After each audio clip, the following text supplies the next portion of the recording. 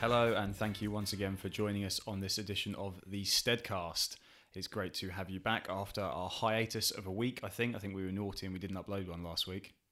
Honestly, I couldn't tell you. I've been all over the place this week, but Yeah. We're back. We're back giving the people what they want, which is what, Sam? Well, it certainly isn't nice weather because it's dark and gloomy, and as we record this at 25 to 4, the sun is already beginning to dip below the horizon, which means that it must be cross-country season. Woo! Mud, hills, rain, we've got it all. Yeah, well, how's your approach, how's your introduction to cross-country going so far?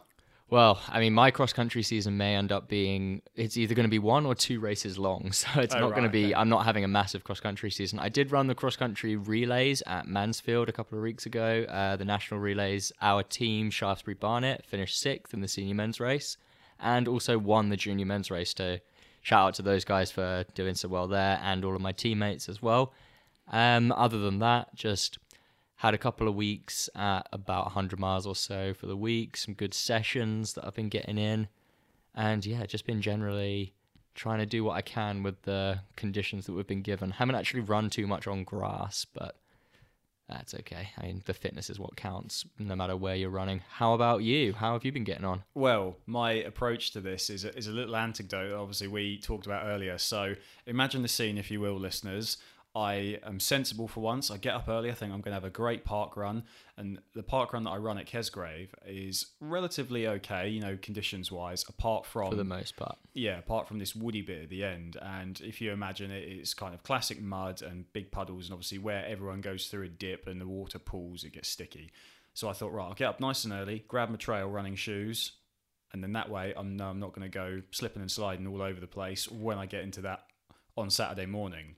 To be fair, the rest of it is all on grass and like dugouts and stuff as well. So I mean, that course gets slippery. I ran it in spikes last year in December when I was when I was gearing up for a 10K the week after. I thought I'll do a little 5K time trial, but the weather was awful all week, so the course was super muddy. So I was like, do you know what? Like, I'm probably going to be the only person to ever wear spikes at the Kesgrave Park Run, but went out and did it. Yeah. I think that was the course record that day. There you go. So worked. So in the keeping with the theme of that, footwear is obviously the key. So like I say, I grab my trail running shoes, put them in a bag right by the door before I'm ready to leave, and then think, oh, I don't have a drink with me, so I better go and get that. Go and grab a water bottle, fill it up, walk out the door, water bottle in hand, straight past my trail running shoes, get to park run, think, right, I'll just have a little warm up, a little jog around the woody bit, see how bad it is. Come back after doing that and thinking, oh, it's muddy, but don't worry, Sam, you're gonna be okay on the run. And what do I find in my car? Nothing. Trail running shoes left right by the front door. So in answer to your question, it's going, okay, apart from when I almost slid over, and now and this is a vanity over performance, but my gorgeous jet black running shoes that are relatively new, ruined, but en route to a PB, am I right? Yeah, that happens. So it's not all bad, but yeah, so it's not all doom and gloom. And Sam has set himself a challenge. He set himself down a marker. The marker was 1914, correct, was it, for the 5K? And at some point, we're going to decide a random park run weekend, whatever, at some point around about Christmas, we're thinking, maybe New Year, don't quote us on that just yet. But what we want to do is we want to put the principles from our most recent podcast, which was how to be on top of your game. We want to apply those principles to Sam. We want to get him back doing interval sessions because you haven't done an interval session since last summer. Yeah, God knows. And still managed a 19-minute 5K, which, I mean, that's pretty solid by anyone's standards.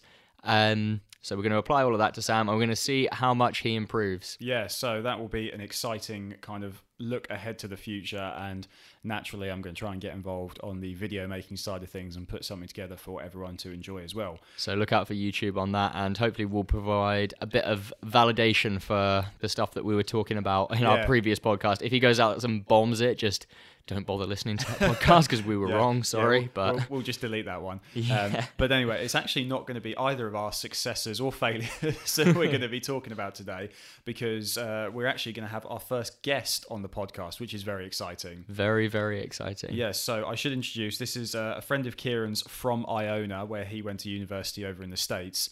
And his name is Jordan Brannan, and we're going to be sort of talking to him today because he is obviously right in the middle of, you know, what I'd call a full fat cross-country season. Yeah, I mean, they've got Saturday as their final race of the season, it's the national championship, so they've been gearing up for months now for this. They've raced a few cross-country races already, and yeah, they're getting really ready to go. Yeah, so, and it was great talking to him, as you're about to hear. So, you know, like I say, the main area of focus for this, though, around the idea of cross-country was actually the NCAA regional cross-country, because it turns out there was actually some big controversy. There was. So the Northeast region, which is the regional meet that Iona compete in, I should just mention as well, the regional meet is the method by which teams qualify for the national meet in the NCAA cross-country system. So the Northeast regional meet was due to be held in Buffalo, which is in New York, way, way upstate, actually north of quite a lot of Canada, near Niagara Falls, that type of area. And that race the conditions were so bad on the course, and because just due to the weather being wet and cold and snowing, and the course got frozen. And we explain it all during the podcast, but basically what happened is that cross-country race was moved onto the roads, making it then a road race. And that just caused quite a lot of controversy and a bit of a stir within the running world. Some of you may have followed it already on things like Twitter, letsrun.com, on the message boards and that sort of thing. But we thought it would be really interesting to get Jordan's view as somebody who actually ran in that race.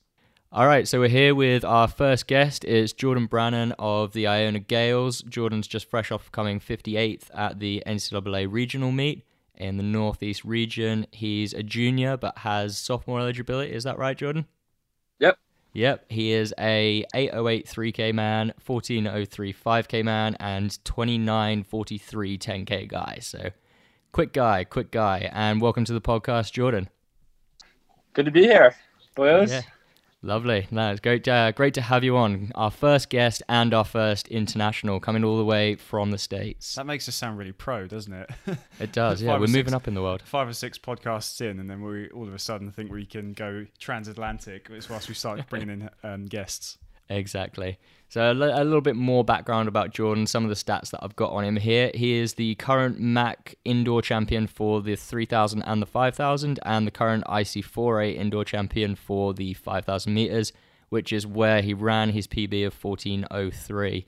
Hopefully I've not got any of your stats wrong, have I, Jordan? No, all good. That was the race where Gilbert tried to dip me at the line. My teammate last year. Oh man, I've had my fair share of races with Gilbert through the years as well. So shout out Gilbert, who I hear hasn't run a step since graduating. So he's still training for New York City Marathon, but he's put on a couple pounds. Oh man, that's great. Okay, so let's just start off by talking about the season so far. So you guys opened up at Meet of Champs, which is our home meet, and you guys actually won the team race. I was looking up, and you DNS'd to that race. What happened there? The coaches decided to hold me out. I had like a little hamstring thing going on the week before, and the whole season they've been just saying like, we're going to save you for nationals. We're going to save you for nationals. Just we don't really race a lot. So that was kind of the thought process going into that. And Paul Short too. So I opened up my season at pre-nats actually. Okay. Yeah. That's what I thought. And then, yeah, you guys also ran obviously really well at pre-nats. You guys finished third in what was a pretty stacked field. I mean, pre-nats, for those who are listening that don't know what that is, that weekend, basically the entire of the NCAA splits between pre-nats and the Wisconsin invite. You guys opted for pre-nats this year because it's on the nationals course, I'm assuming. And yeah, finished third out of what we can basically call it half the nation. And yeah, no, you guys smashed it. So yeah, take us through that race a little bit. Any thoughts or feelings that you had, why you guys chose that over Wisco, and yeah, no, just take us through. Well, that was really cool. I think my teammate Jack O'Leary put it best, and he said, like, our whole time being at Iona, we've kind of just underperformed, and then when we saw we were third at pre-nats, we were like, this is finally the team we think we can be. That course is weird though. It's deceptively hilly. Like at first glance, it's really flat, but there's never a point in the race where you're just running on a flat surface. It's all up and down, weird surfaces and stuff. No, I know what you mean. So that's, for listeners, that's the Laverne Gibson course at Terre Haute, which I ran on a few times in college as well. And yeah, no, I know what you mean. You've got that long drag, like up through the middle. It's horrible. Yeah, it's definitely weird, but it was a fun trip. Like finally being able to show the rest of the country like what we're made of. Like we run well when we're the underdog, I think. And, yeah, we have. And another thing that was cool about that race is that individually, everyone who finished was like, yeah, it was an okay race. Like no one really ran out of their minds. So that was really cool to say. Like that wasn't even the best we can give, and we were still third. So. We got a lot of points good overall team race. No, it was awesome to see. And I mean, yeah, no, like you say, I think that's the same for the alumni and like fans of Iona that were watching. We were all kind of just like, yes, like we knew these guys could do this. And now they've come out, they've executed on the course that they're going to be running nationals in, I think it was like, what, 2 months away when at the time of pre-nats. And yeah, it was just really good to see you guys smash it. And the fact that you guys say as well, like, yeah, we all had kind of average races is really cool to hear, because yeah, no, I mean, you never know how much more there could be, just as long as everybody has an all right day on the day. Yeah, no, that was really cool. So then from there, you guys went on and you defended your conference title again. So that's 29 straight, is that right? 29 straight, and 29 straight. It's hard to even keep count at this point. What was that? 12. 12 of the top 15 in the MAC this year. Wow. And we lose 1, maybe 2, depending on if Jack Hopkins gets a medical red shirt, but we lose only 1 of that 12. So we could potentially go 15 of the top 15 next year based off of people. Because the one guy who was 6th is leaving next year. So okay. Oh, man. 1 through 15. That would be, I mean, that's surely unprecedented. I can't think of a time where we ever had 12 in the top 15. I mean, we've swept 1 through 7 a couple times. You guys were you 1 through 5? Is that right? Well, we were 1 through 5. Yeah. The standing guy was 6. And then we went 7, 8, 9, 10, 11, and then 13. That's awesome. Yeah. So it's so cool to see. It's the MAC conference, by the way, that Iona compete in, and it is just it's a sea of maroon and gold up the front there. Which, yeah, it's just always awesome to compete in, awesome to see. I'm not sure that the rest of the teams in the conference are too happy about it, but yeah, it's cool for us. Don't think they are. Never are. No, and another they don't seem to hate us as much as they normally do. They're all very nice to us now. I've heard stories that like the MAC teams used to like just cuss us out every time. We just despise us, but. Well, I think what Iona would do is they provide a really good target for those guys, and I don't think it was a lack of respect or a disliking. It was almost kind of a like, man, like there's our target. Like these guys are good. Like it's annoying that we can't win, but yeah, let's get up to there. For some of the fans of those teams and the parents, like maybe not so much. I mean, I remember some things being yelled at us a couple years ago when I was running at Iona that I can't really repeat on the podcast, but let's just say it was related to the international nature of the squad. So that what you've actually just said there is it's a really thin disguise for racism. Yeah, essentially. What's the Gavin and Stacey quote? It's like, it's not racism, it's xenophobia. Jack Hopkins will love that one if he listens. But no, another cool thing about conference, it was actually hosted, am I right in thinking it was your hometown? It's definitely your home state of New Jersey. But yeah, talk about what it was like to have that kind of a performance so close to home. Yeah, that's my state course in New Jersey. So I ran on that course maybe 6 times a year. Oh man! in high school, I bet you never had to do the bowl twice though. No, that's actually where I lost the front pack, is going to the bowl again. It's brutal. And it's so funny because that's where I would like screw up in my high school races. And I was telling myself, I'm like, you're a completely different runner now. You're gonna be fine going up this hill. And sure enough, went around again and. The pack got away from me, but it was really cool because that's the course I like run on when I'm home. Like I do my sessions there a lot, and I had a lot of friends come out to come support. So that was really, really, really fun. Yeah, that's awesome. Homedale is a sick course. I mean, it's hard, but it's like fun. It's like designed to be like. Yeah, it's like one of those. It's one of those sort of iconic East Coast kind of courses, like the VCP course with the back hills and what's it called, and Cemetery Hill. Like it's just one of those. Everybody from New Jersey knows the bowl, and a lot of people probably from New York and like the surrounding areas as well. So, but probably most of our listeners don't. So, guys, in fact, Jordan, describe as best you can how hard that Homedale course is, because a lot of people in the UK, and a lot of our listeners are UK based, kind of think of American cross country as just like, oh, it's a golf course, like it's a glorified road race, it's all premium cut grass. Like, Homedale's not like that. No, not at all. I mean, it's never muddy. So that's like American courses are very, very rarely just like mud fests, I find. But Homedale sucks. It is like designed for you to hurt like from the very, very beginning of the race. Like you start up, like the start's uphill, like gradually uphill for like 300, 400 meters. And then as soon as you're like going to run the 5K course, like the one that I used to run, you just go back down that first hill and you just go up this hill that it's called Sled Hill. It's because people like in the winter, like myself, would like go there to like sled down this ginormous hill. Which probably tells you more than you need to know about about how steep it is and brutal. Yeah, so you go up and down that, then you come back around the start to go into that hill, and then you have like these little like Jack Hawkins calls them whoop-de-doos. So you just go up and down like 4 or 5 times in these short little bursts of hill. I know exactly what you mean by the whoop-de-doos. That was I think that comes from our old head coach Rick, he's now the head coach at Stanford. For those who are listening, whoop-de-doo is basically, it's like a small little dip and then a quick little uphill just after. The ones at Nationals we actually call doody whoops because you go down before you go up, and obviously the whoop-de is the up and the do is the down. So the ones at Terre Haute, they're doody whoops. But yeah, I mean, I can't remember the Homedale ones, but we'll assume they're whoop-de-doos for now. We'll trust Hopkins. Yeah. But no, yeah, carry on.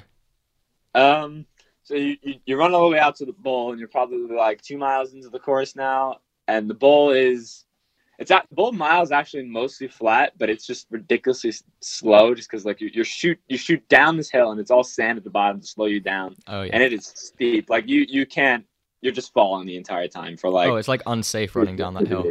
Yeah. You come back around and you can see going back up the hill the whole time, and it is just 400 meters, just like straight up, and then you turn left to go back up the hill, like to get to the very top of it, and it's like this really, really steep part for like the last like 30 meters or so. That bit's awful. Did anybody wear like their watch or anything? I'd love to see like the gradient on that. If somebody's got like Strava or something, I should have looked it up before the podcast, but I'd love to know what percent that gradient is, because it's got to be like 10 plus. Yeah, I mean, you ran Tibbets. It's like it's Tibbets, but harder in a race. God, imagine that. You're in the middle of a race and somebody just chucks the hardest hill you've ever done in there. Horrible. Yeah, and then you got to go around and do it again. And then you got to go do it again. It's like, and consecutively too. It's not like you got to like get some flat in you and like get your legs back under you for a little bit. It's you finish the race, you literally turn right back into the bowl, and you do it again. And then the race actually starts, and at that point you're saying like, oh, okay, like now whoever's here, we gotta like start making moves to like get to the finish line. So the race picks up. So you're about 5K into an 8K race at this point. Yeah. So like, especially for our guys who want to try to win the race. Anybody who is still with us is just like, if they survived the bowl, they didn't survive the like coming surge, because the last like 2K of the course is basically all downhill, and you're just shooting down these hills, like winding through the backwoods, like also very unsafe. I actually remember one time in high school, like I just shot off the course. Like I bumped into this guy going down the hill, and we just both of us tumbled just straight off the course and had to like climb our way back on. Jeez. I mean I remember those woods are brutal. I mean, we were lucky enough that we were kind of a little further away from the group at that point, so we just kind of just made sure we were able to get through them with everybody there. But it sounds like you guys had kind of a race on your hands going through the hills and through the woods, and you had to just throw yourself through them and try not to trip on a root or run into a tree or something.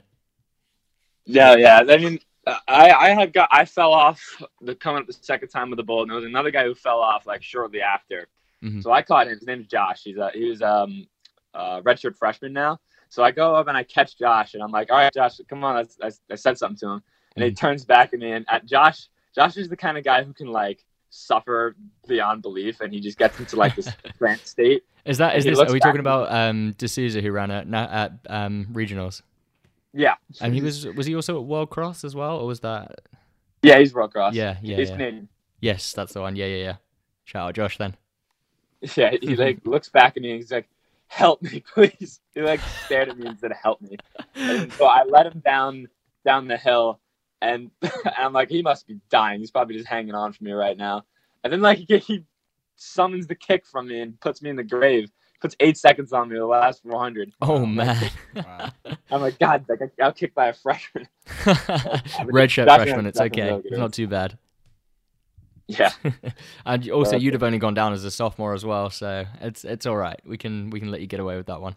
But that's really cool. Yeah. And then obviously after the race at Max as well, like everybody's like, you've won conference, you've defended the title. Did it feel like a pressure was lifted, or was it kind of like an elation of winning? Like, describe that kind of feeling, because when you have a streak that long, there's almost that pressure and expectation on you to win. Yeah, no, definitely. I think last year was a little bit more of that pressure because we the team wasn't as deep. But I mean, we would have won with like our C team. This year was like we were going into the race saying like, okay, how many guys can we get in the top 20? Like that was the talk. Yeah. So Exactly. yeah, I think it was more elation this year to have it all come together and say like, this is how deep our team is, and we still have like another couple races to go and like another year for these guys. So I don't know. I would say definitely more elation. We were really excited to like, because last year teams smelled like a little bit of blood. They're like, there's some downfall. Like they're going to beat them next year or something like that. And it's just like, no, there's zero chance for you ever to do this. No, I mean, yeah, we always find a way to find new talent and bring that through. And it's also a testament to the coaches developing that talent as well. But now we'll move on to the regional race, which is the race that happened on Friday. So today is what is today? Monday. Yeah. So yeah, we're not too far detached from that. So it's going to be nice and fresh in your mind, and nice and fresh in the minds of the people who know what we're talking about and have tuned into this podcast because they've thought, okay, let's try and get some dirt on the Northeast Regional. So explain to us how it came about that. So the Northeast Regional caused a lot of a stir for those who don't know in the running world because it's due to be a cross-country race, and the regional race is the qualifying meet for nationals. It was due to be a cross-country race, but it was turned into a road race. Jordan, why was that? All right, so last year the course was bad. Like I don't think it could have gotten any worse than it was last year. I mean, 4 inches of mud the entire 10K. Yeah, that looked brutal. And we should probably actually just note the race was due to be run and was ultimately run on the roads in Buffalo, New York, which I think is north of quite a bit of Canada. So like it's cold up there. The weather's brutal up there. It's close to Niagara Falls, isn't it? Buffalo. It's sort of on the not a million miles away. No, yeah. But yeah, go on. Yeah, I think the worry was this year was not the mud, but I think it froze over. So I think it snowed Tuesday, but it was just so cold out that the course was just like 10K of ice. So I've heard a lot. I've read the rest of message boards, and they're all calling us wusses for running race on the roads. But I think in terms of safety, might have been actually a good idea. I mean, no one minds mud, right? Like that's fine. Like, that's no, exactly. I mean, you're there to run a cross country race. Like it's not like you guys can't deal with it. But yeah, when it comes to an issue of safety, like I agree. I think they made the right call. So what I saw as well was, I mean, there was a lot of social media kind of outcry about it, like you say, like Let's Run message boards and Twitter and stuff like that. I mean, one of the things I saw was from Joe, the head coach, who was saying apparently the course was flooded, and then it got churned up, and then it froze.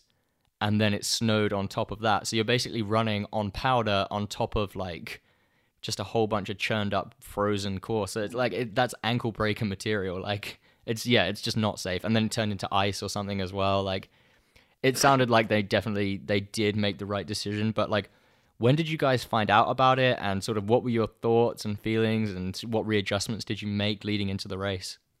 Oh, it was nuts. We were in the airport. We haven't even like flown out yet, and we just see the coaches start like freaking out about something. You guys are lucky Rick wasn't still there. Oh my god, he would have had a meltdown. The coaches that's probably why he moved to the West Coast. That ain't gonna happen in Stanford ever. Yeah. They actually handled it pretty well. They were like stressed, but they were like calm. So we actually we had 3 coaches. We left Eric behind. So he went back and got our flats, and then he took a later flight out. Oh, man, so you guys didn't? You guys were getting on the plane without flats? Yeah. Oh, that's crazy. Flats to a cross race. No, yeah, why? Yeah, I guess yeah. If you didn't know until you're in the airport, there'd be no reason to. That's crazy. See, my kind of, as I'm envisioning this, like I've not seen any images of it or anything like that, but my thought would be that, yeah, obviously it is possible to run on mud and ice and things like you've said. No one minds a bit of bad weather, but I would imagine when you do it at this sort of level of performance, you guys are all running. I mean, I don't know what an average mile is in that sort of thing, like 5-minute pace mile, something like that. Yeah, you'd probably be roughly about 5-minute mile on 10K cross country. Yeah, 5-minute miles on snow and ice is very different to somebody who's doing like a fun run, like an obstacle course race, where they're going to be running like a 7 or 8-minute mile.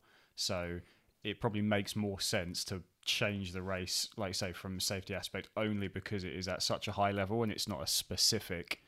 Yeah, it's not specifically designed for that sort of thing. And the thing with regional cross country as well, and I'm sure Jordan you'll attest to this, is it's brutal. Like there's 300 guys that are all within a couple minutes of each other over 10K, and like you're all running pretty much together for the first couple of miles or so of that 10K, because you've then got another 10K to do in 8 days. So when you've got that many guys all packed up so closely over a really like rough, icy, hard packed course, like it's just someone's bound to get hurt, and why take that risk? Yeah. It's pretty ironic you say that, because I went to the safer route on the roads and did exactly that and fell into my road race and just ate crap.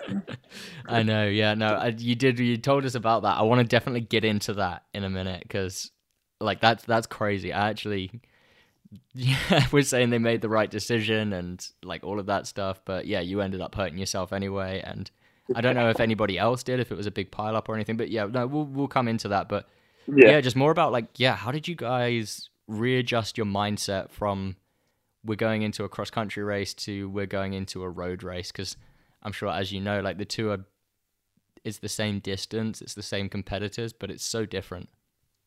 Yeah, I think Iona doesn't really care what the terrain is. Like Iona will just run on anything. I know a lot of teams were like, sick. Like we get to run on the roads. Like this is our stuff. Like because a lot of teams have to train on the road, especially like some of those Boston, New York teams. Mm-hmm. But we train on everything, so it doesn't really. We were like, okay, now it's on the roads. You just have to get the job done on the roads now. No big deal.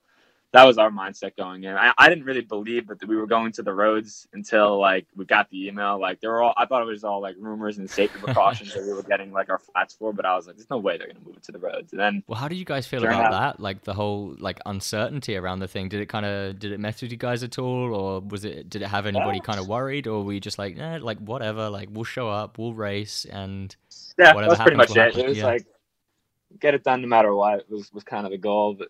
We were kind of not really too phased about it, because we had our flats there. We were ready to go. You guys were kind of ready for anything. Yeah, we were so confident going into that race that like nothing was going to phase us. And having the race on the roads actually kind of we were thinking was going to save our legs a little bit going into nationals. This is a week turnaround from regionals to nationals, back-to-back 10Ks, and having one of them on the roads instead of like a mud fest definitely like is a little bit better for us. So we were actually kind of happy about it. Yeah, I mean, go ahead, Sam. I was just going to say, I would think that if you have a significant change coming up in the type of race that it is, it's probably better to have a group going into that rather than you as an individual. Because if you're going in as an individual, when you're training as an individual, you might really focus on certain aspects of like a cross-country race. You might specifically focus on the slippery hill or something like that in your training, because that's the bit that you individually struggle with. And then to have it suddenly change, sweep the rug out from under your feet probably wouldn't help. I dare say when you have a team around you, the energy is just, well, we can all do this, we can all run the roads, and maybe any areas that you're specifically worried about, you bounce off the team's ability to pull you up through those bits that you might struggle with. Yeah, no, I think you're right there. Having a team around you definitely would help, and also like having the coaches there and stuff as well. Like, how did they act to kind of support you guys? And like, was there anything that they said that made you think like, okay, like we're gonna be all right, or did they panic at all? Or what was the reaction on their part? The coaches kind of just echoed our sentiment. They were just like, Iona is known for just getting the job done in any surface, so this is no different, even if it's like the easier option of the roads. Mm-hmm. They didn't really they didn't show much emotion. They were just like, just go run. Nice. Did they tell you guys not to look on social media and like Twitter and Let's Run and stuff like that? I know you said you did anyway, but yeah, was there any? Because we all know Joe stalks all that crap just as much as we do. Yeah, he loves that shit. Yeah, so I don't remember him saying anything like that. No. What was some of the highlights of stuff that you guys read on there? Any like particular tweets or comments from people on Let's Run that stand out? Oh, what did I see on? The Snowflakes win again. That was a big one.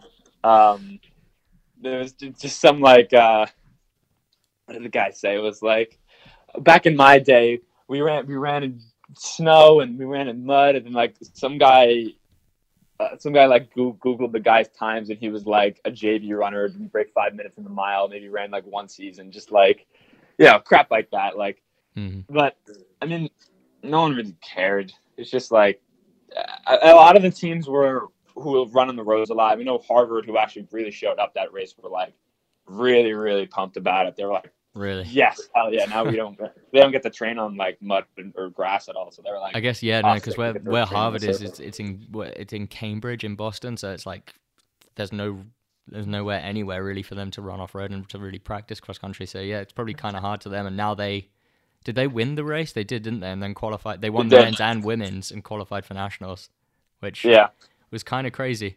So let's go into the race itself, and we'll talk about from your perspective and from the team's perspective. Just talk us through kind of how it played out, and also talk us through how did you end up falling, and what was the result of that fall? Yeah, sure. So the start was a show. It was like these tiny little blocks in a parking lot. Yeah, I saw that. The parking lot car start line. Yeah, you could fit ridiculous. Like two at the front. So you had three deep. A couple people, one of our girls fell at the start, and I know at least two other people fell just right at the start. But then you go out. Was it slippery at all, the start line? You go over like a little. What did you say? Was it slippery at all, the start line? Is that why you fell, or was it just because it was so crowded? No, not really. I fell actually like a K and a half in. Okay. Which I've never fallen in a race before, and wasn't even on the curve or anything. Like I was just running in the pack, and then I just remember hitting the floor. I was with a couple of Iona guys, and they said that someone went down in front of me, and then if someone tried to cut in, tripped up someone in front of me, then I just went straight over them, and then landed completely. I landed on my elbow, and they got an X-ray after the race, and they think I fractured it. But that's crazy. I mean, how is that feeling now? Like, you said you were getting your mobility back, and like, have you ran since the race? I have not. I got on the bike a couple days, but I was gonna test out the run today. It's just like I can't like move it properly at all too much. I mean, I'm still gonna race nationals. I'm like dead set on that. Just eat a ton of ibuprofen before. Because in the race, like when I got back up, it was like really, really, really tight, and I couldn't move it at all. But then eventually, because I was in a race, I was like, "You're gonna finish the race." So it's that pure adrenaline type of thing. Yeah, and I just like did you have to Did you have to try and like stop yourself from really kind of sprinting to catch back up after falling, and then? Oh no, they were long gone. Oh really? Were you on the floor for long? I don't know. It was hard to tell, but I lost more time like hobbling around like right after I got up because my arm was so stiff, and I had to like keep moving it to like get it to like move properly. Yeah. It was just my whole right side of my body was just like locked. Oh man. So I had to like hobble for like 100 meters or so. I don't know. It's hard to tell how much time I actually lost, but the front pack was like gone. Yeah. No, because I did watch. I watched I think it was Jack on Julia's Instagram was like live streaming the thing, and yeah, I saw it, and he seemed very sympathetic towards you, and I was like, oh, like did something happen to Jordan? Like did he go down, or did he just get like a really bad start or something? So yeah, that clears that up. And also, why is it regionals when Iona guys fall over? I fell twice at regionals in my time at Iona. Really? No yeah, way. Man. Yeah, so I fell my sophomore year at VCP. So you know where you have like you go on the grass and there's quite a tight turn when you have regionals at VCP because they try and keep you out of the back hills. And we wore flats for that race because the majority of it's on like crushed cinders. But that grassy bit got kind of muddy and slippery. So I went round the corner and just like my legs must have been 6 feet in the air. Like I was just down. I didn't really lose a lot of time, but yeah, I was just down. And that was with like, I think that was with about 3K or so to go. That was with about 2 laps to go. So yeah, that one was kind of bad. And then the second time was me, Chart, and I think it was somebody, it might have been Brandon Allen, all fell 2 years later, 3 years later, my 5th year. And that was at, I think that was in Boston when they had regionals in Boston, or maybe it was Philly. I don't actually remember. But either way, it was just this huge pack, and this dude goes down like right in front of everybody. We were pretty close to the front at this time. Huge pack, dude goes down, and just tons of us just all fall over. I get back up, and I'm in like 200th place, and we're going through these tight woods where you can't really overtake. So I was like running off the course and then back on the course and off the course and back on the course. And like, because the race was so packed up and so slow, actually ended up managing to get my way back to the front. But man, that was brutal. You probably ran an extra 400 meters in that race, yes. just weaving around people. Oh man, I mean, if you want to talk about Northeast Regionals being a show, like you've got them moving that one onto the roads. I mean, that was just kind of weird for everybody. But this race for Iona specifically, we had me, Chart, and Brandon fell. Gilbert stopped and tied his shoelace, like literally halfway through, literally at 5K, just stopped for 30 seconds, tied his shoe, and then caught back up. So, what a guy. Man, yeah, I don't know what it is about regionals, but we struggle, but we always make it to the national meet, so it's all good.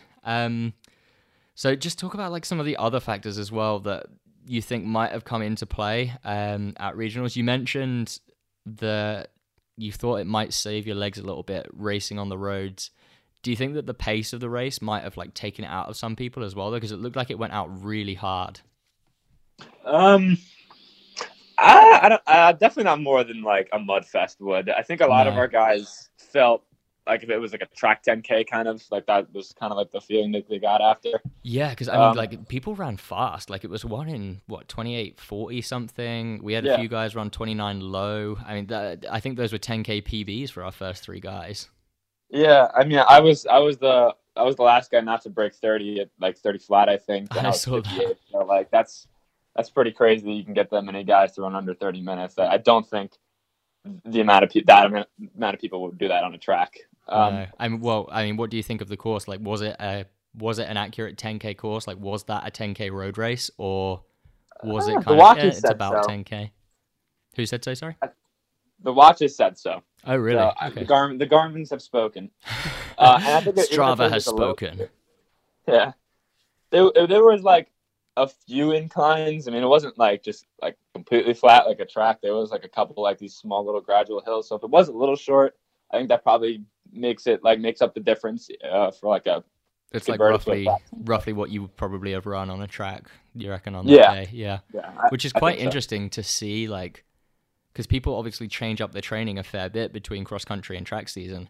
So it's kind of interesting to see what people can run in a time trial type race during cross country season, if that makes sense. So that's kind of cool. That's kind of a cool factor about it. Sort of an unusual way of cross training, isn't it? You're training. Well, cross, pun intended. Yeah. Oh, yeah. But I mean, how do you think that you guys fared then versus other regions? Like, do you think it's kind of always a little bit unfair for the Northeast region, while it might not be the strongest region in terms of teams?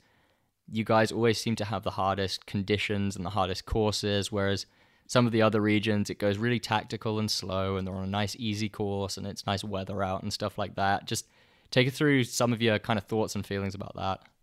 No, absolutely. I mean, Iona is in a little bit better spot because in terms of like teams that like could really compete at nationals, it's us, Syracuse, and me, and like off you have Army, Stony Brook, or Providence come out, you know. Yeah, I guess Harvard this year.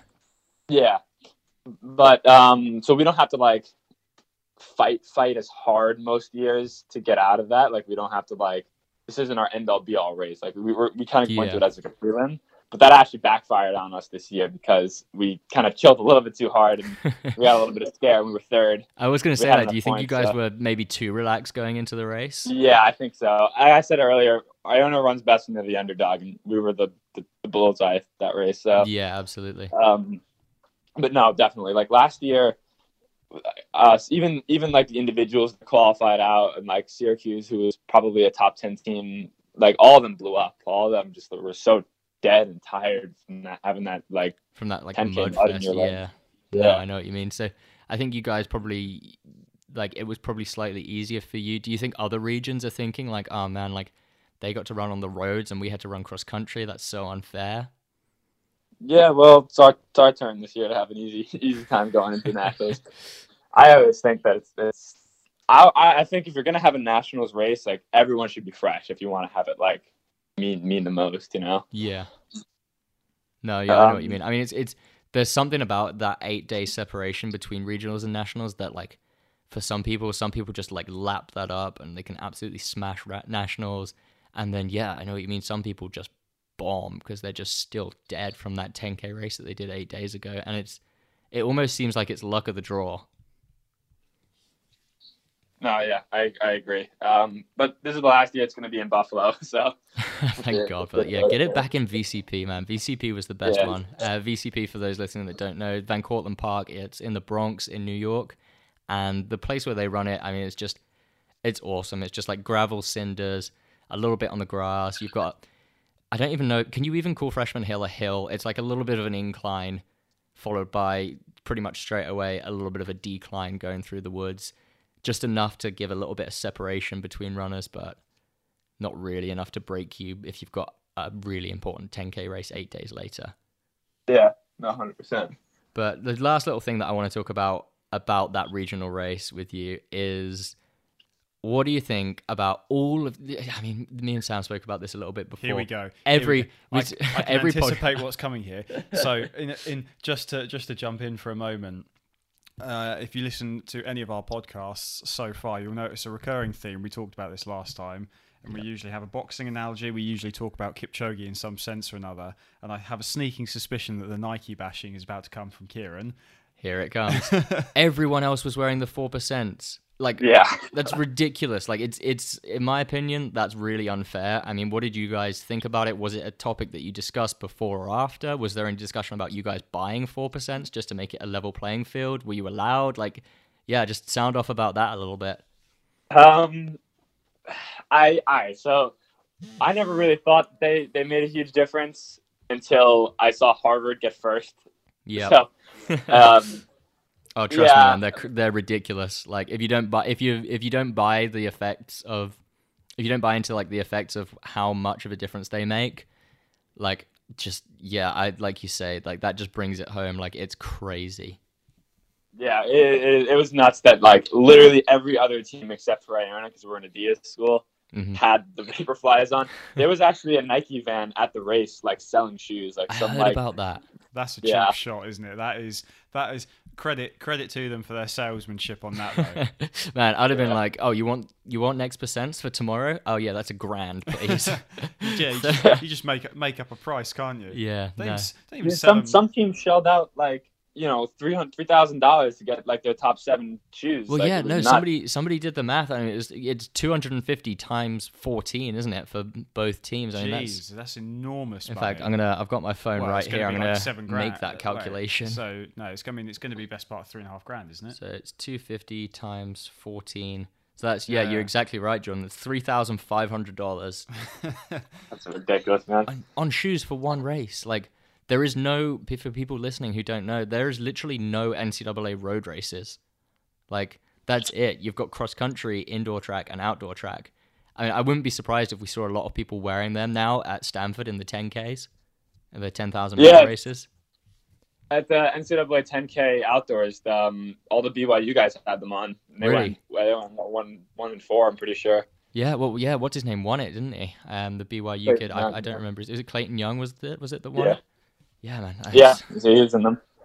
That's crazy. I don't know. So it is definitely worth like getting looked into because, like, I mean, they look at like the marathons and stuff. Like, it definitely has some sort of bonus. And they're saying like, oh, it's just a 10K. It's not gonna make that big of a difference. But even if it does, man. Second to K, like that's 10 seconds. That's a gap. If you look at somebody 10 seconds ahead of you in a 10K race, you're like, oh, well, they're miles ahead. Yeah, and like it's just crappy that you can just for $250 you could just buy 10 seconds. Exactly. No, I couldn't agree more. No, that's you're echoing my feelings about that. I mean, I've been no stranger to saying that I don't like the shoes, but I've not really been too harsh about it on the podcast yet. I think, would you agree with that, Sam? Yeah, no, I think that there's probably a Kieran Rant podcast coming up at some point soon. So yeah, so if you want to get in on that or get any comments on that, yeah, I let think us know. That's the way to do it. We'll take the comments that you guys have both expressed here. I enjoyed that. You can buy 10 seconds for $250. That's a fun way to word it. So yeah, I think maybe we'll open that as a quote with another with a Nike bashing pod at some point. we probably won't call it Nike bashing. No, we'll call probably it shouldn't do that, a review of the 4% without actually ever wearing them, because I don't have $250 to just throw at them. But moving on from shoes, okay. One more last little thing on shoes. Did any of you guys run in the Adidas Sub 2s, or were you just in normal Takumis or Adios? Yeah, we were just all in the Adios, I'm pretty sure. Cool. No, I know a couple of you guys have them to like test out and stuff. Nah, they didn't give us any of the cool shoes yet. Ah man, that would have been cool to have had them for that race, to see them up against the 4%. Because I mean, with all due respect to the two teams that beat you guys, like I'd be surprised if you didn't beat them at nationals. And trying not to inflate your ego too much. But yeah, I'd say that the shoes played a pretty big role. The fact that it was a road race and the form that had been shown all season was completely reversed based on those who did or did not wear the shoes. That to me suggests that there was something going on. But okay, we'll move away from shoes and we'll move on to Saturday's race. How are you guys feeling? Are you ready? Do you have any predictions or anything that you want to share with the podcast about NCAA's coming up? The goal hasn't changed since we were the beginning of the season at our preseason camp. Like Iona, at the very, very least, is always a top 10 team. Like that's the standard. Yeah. But with the team we have this year, like the goal should be to get a trophy. I mean, that's been the talk, and nothing's really changed after the regional race. Like the regional race was kind of like everything that could have possibly went wrong. Yeah. So we don't think that has any effect on what we're gonna do. Like everyone's like, okay, again, yeah, like that road race to cross country thing is so different. And just to clarify for listeners, a trophy means that you finish in the top 4 at the NCAA National Cross Country Championships as a team. But no, carry on. Yeah, I mean, we're excited. We have a lot of guys who like could be all. We think we have between 5 to 7 guys who can go out and run All-American, and that's a really cool thing. No, to be I agree. On. No, that so is we really don't cool. want to waste this opportunity we're given. Like the stars have aligned to give Iona like this chance that we have to have everyone healthy on the start line and really fit. Like these guys have been going hard for like months now. I mean, insane. I came and visited you guys for a couple of days about a month or so ago, and yeah, I was really impressed with what I saw and what I heard about how the team is going and what kind of shape everybody's in. Tell you what, I'm excited to see what Ehab and Gaza do as well. That's gonna be cool. I do like how you call them Gaza. Gaza for our listeners, especially Suffolk-based listeners, is John Miller, who is an Ipswich man. And for anyone who knows him and is hearing that his nickname is Gaza, I mean, if you know, you know. Yeah, O'Leary and Jamie and I think Ed still has his best race to come. Yeah, I mean he's been working out with that top group, and I think he just hasn't figured out like what NCAA cross means yet. And I think once he does, like his fitness is obviously there. Yeah, exactly. And he may turn out to be, because he's so new to kind of to the NCAA scene, like, and to the team as well. Like you guys don't know whether he might just be one of these gamers that just steps up. Like it comes to nationals and it's suddenly like, whoa, like I did not know you had that. Yeah, exactly. It's really exciting. And even going back to like our 6-7, like what's really cool in the culture on our team now is like the 6-7 spots, like guys are still like working for them. Like there's 5 different guys who can be on the varsity team this week, which is awesome. Like to have that kind of competition even far back, like that is depth. Awesome. So you guys are feeling pretty excited, like heading into it. You guys are pumped. Oh yeah, this is the one that matters. Like everything else is preparation for this. Like it's almost good that you guys like didn't run quite to your potential at regionals as well, because there's almost that like you're now going into it, I imagine, with that feeling of like we want some redemption. Like you guys are fired up for that as well. Oh yeah, it's almost like we couldn't have had it better. Yeah, the chip's back on the shoulder. So it certainly sounds like there's some gas left in the tank. yeah, right now we're back to being the underdog.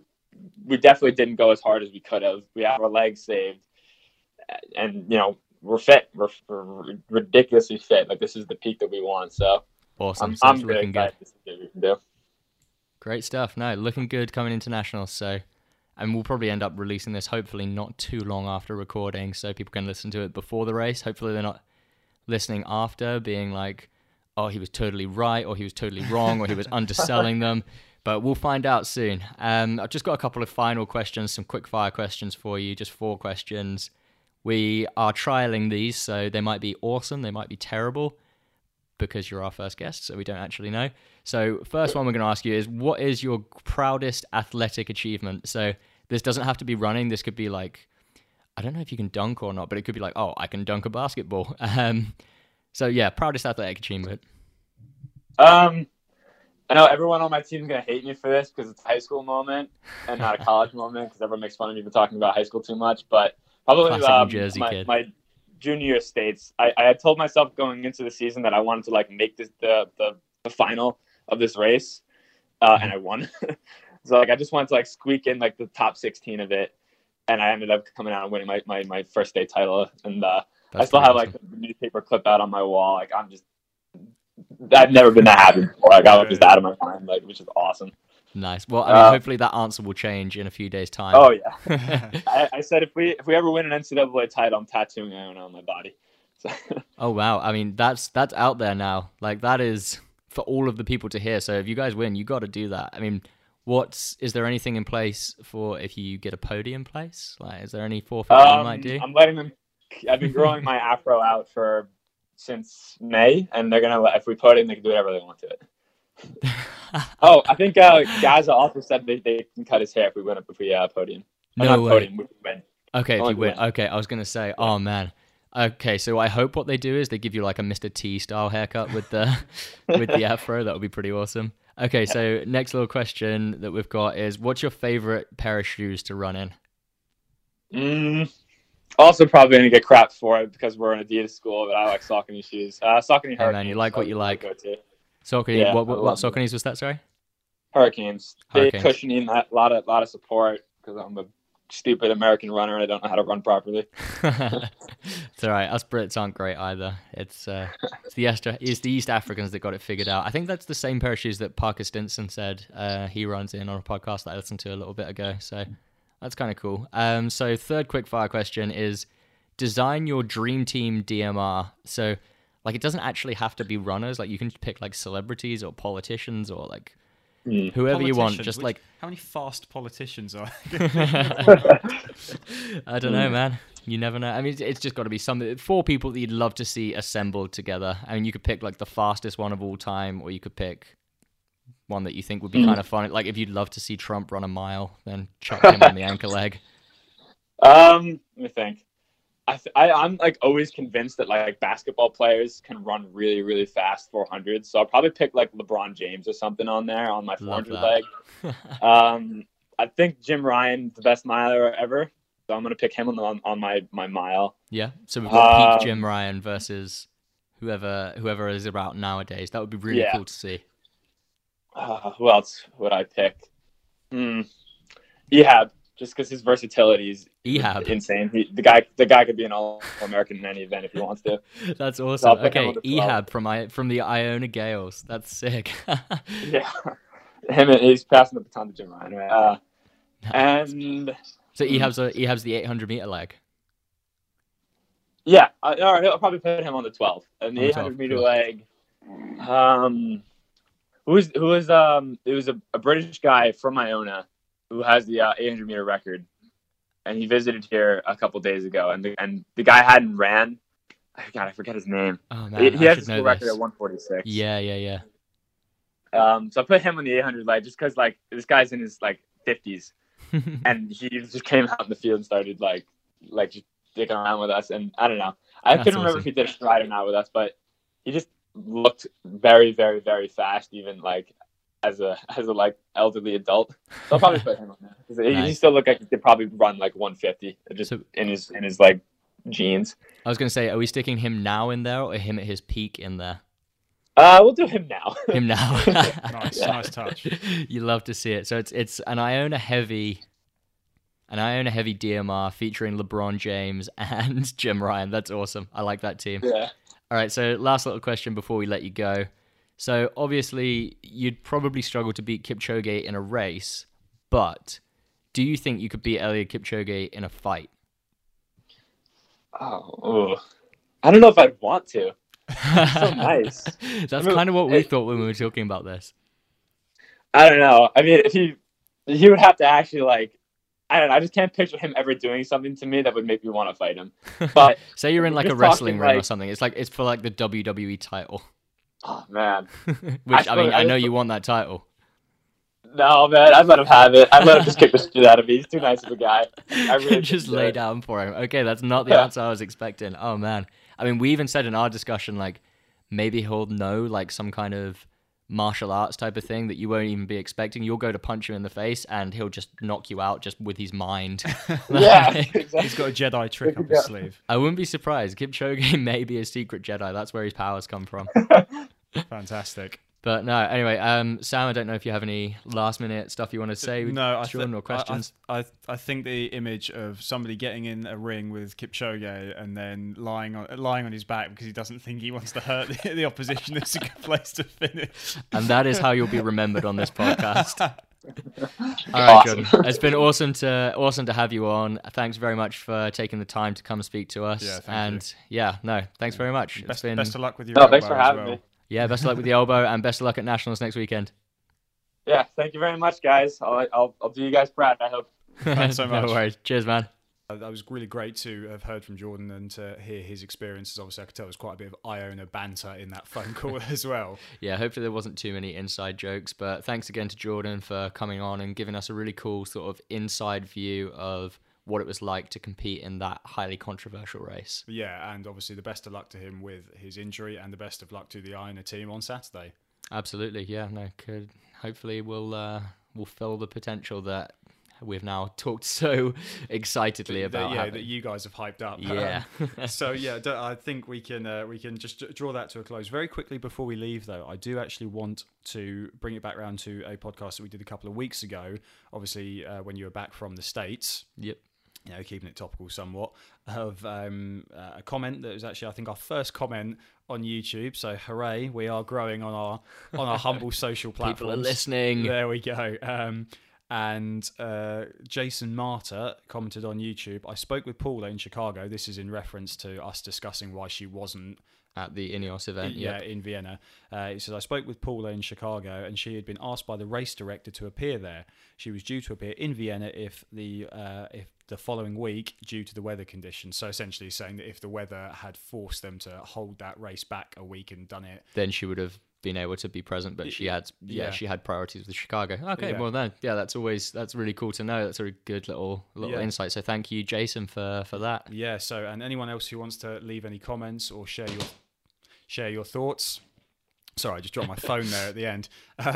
Anyone who wants to get in Anyone who wants to get in touch and let us know what you think about the podcast, anything that you think might be interesting to us or our listeners, we have all sorts of medias all over the place. I mean, if you struggle to get in touch with us, then that might be more of your issue than ours.